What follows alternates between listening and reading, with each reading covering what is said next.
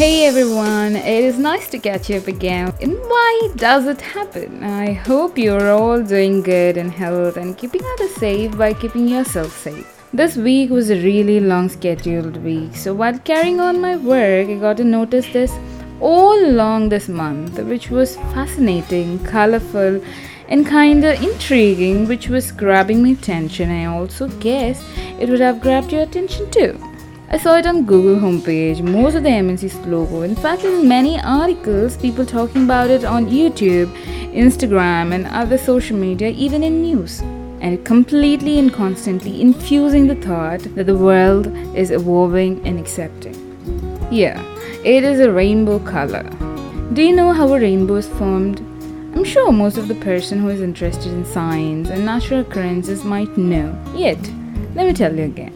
A rainbow is created when the light is bent while entering a water droplet, where it gets split into separate colors and reflected back, and the science continues.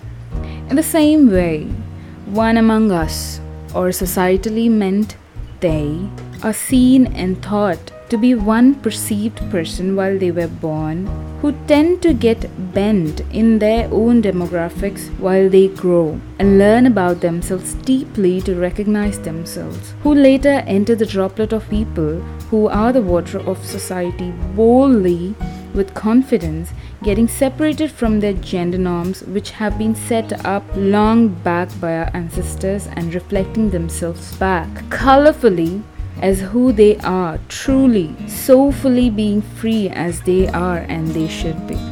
And they are listed or named as gay, lesbians, transgender, bisexuality, non-binary, queer, and lots more counting, who are mostly called homosexual person. While saying this, I think no one ever called the straight people to be a heterosexual person. Why? Because a woman or a man getting attracted to their opposite sex is normal and casual one to happen. And if same sex or a person getting attracted to both the sex is weird, have you thought for them this normal casual happening is the weirdest one? Okay, let me directly take you to the story. There were only few establishments that supported gay and lesbians in 1960s, and one among them was the Stonewall Inn, which is basically a gay bar run by a mafia in New York. It was as usual as people were dancing, except when the New York police raided on June 28, 1969, early morning, approximately 1 o'clock. The police raid was routine back then to arrest the gay, lesbian, and the man who wore makeup and depicted as women.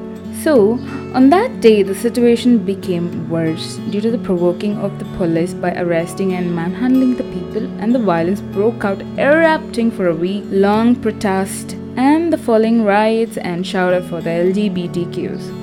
In the immediate next year, the activist Brenda Howard coordinated the first Pride March on June 28th. For this reason, June month is called the Pride of the Month. In 1999, the US President Mr. Clinton officially declared the month of June to be the Pride of the Month. Actually, this is just the gist of the whole story. Just one person that I'm telling you right now. And basically, this is the core idea of bringing a month to be a Pride Month. Do you know when did I hear about LGBT for the first time? It was when I was in the 9th grade, and randomly I was switched to Discovery Channel, and there were two men getting married, and there was nothing I thought as it is wrong or right. Nothing, no comments or thoughts were running in my mind. And a week later, my school driver was speaking to his colleague and stating that there are lots of people committing sins insisting of same-sex marriage. That's when my mind registered it that it is wrong. No second thoughts, just heard it and registered it. I remember during my college days, we used to whisper while talking about this topic, because then I thought it was a taboo to talk about it, and it was the time when 377 bill was passed, and I personally witnessed my classmates trolling others or making fun of a person saying 377, and it was a shame to the one who is being called 377. And we used to laugh at that moment. Nothing was serious back then. But when I was listening to one such activist who stands for queer people, Miss Malini, I was deeply moved. Before that, let me tell you what actually they are. They are as same as every human being living in this earth to live their life as they want, as they wish, with their own likenesses and desire to be happy without being judged. And they are categorized as carefree, cheerful, bright and showy gay. Women in relation to their sexual identity regardless of sexual orientation, lesbian. Romantic attraction towards both male and female bisexuality. Gender expression that differs from the one assigned at birth, transgender. Identifying being neither male nor female or outside the gender binary, the non-binary. Peculiarly complicated, change over time and might not fit nearly either, or identifies like male or female or gay or straight, queer, and it depends on who we ask. Just imagining the situation of getting to know themselves, being different from what they were told they are, and trying to embrace it while putting effort to share their bodily and mental thoughts changes that they go through to someone very close, with the fear of getting rejected and isolated from them, is more than a hell. And above it, the mock-ups. Don't have to tell about that. Let me share you an experience. It happened recently. I reside in India. I was speaking with my father about LGBT and progressive thoughts while sitting in the garden. There, this person was listening to us, and from then, whenever we or her get to cross each other, she always walks far away.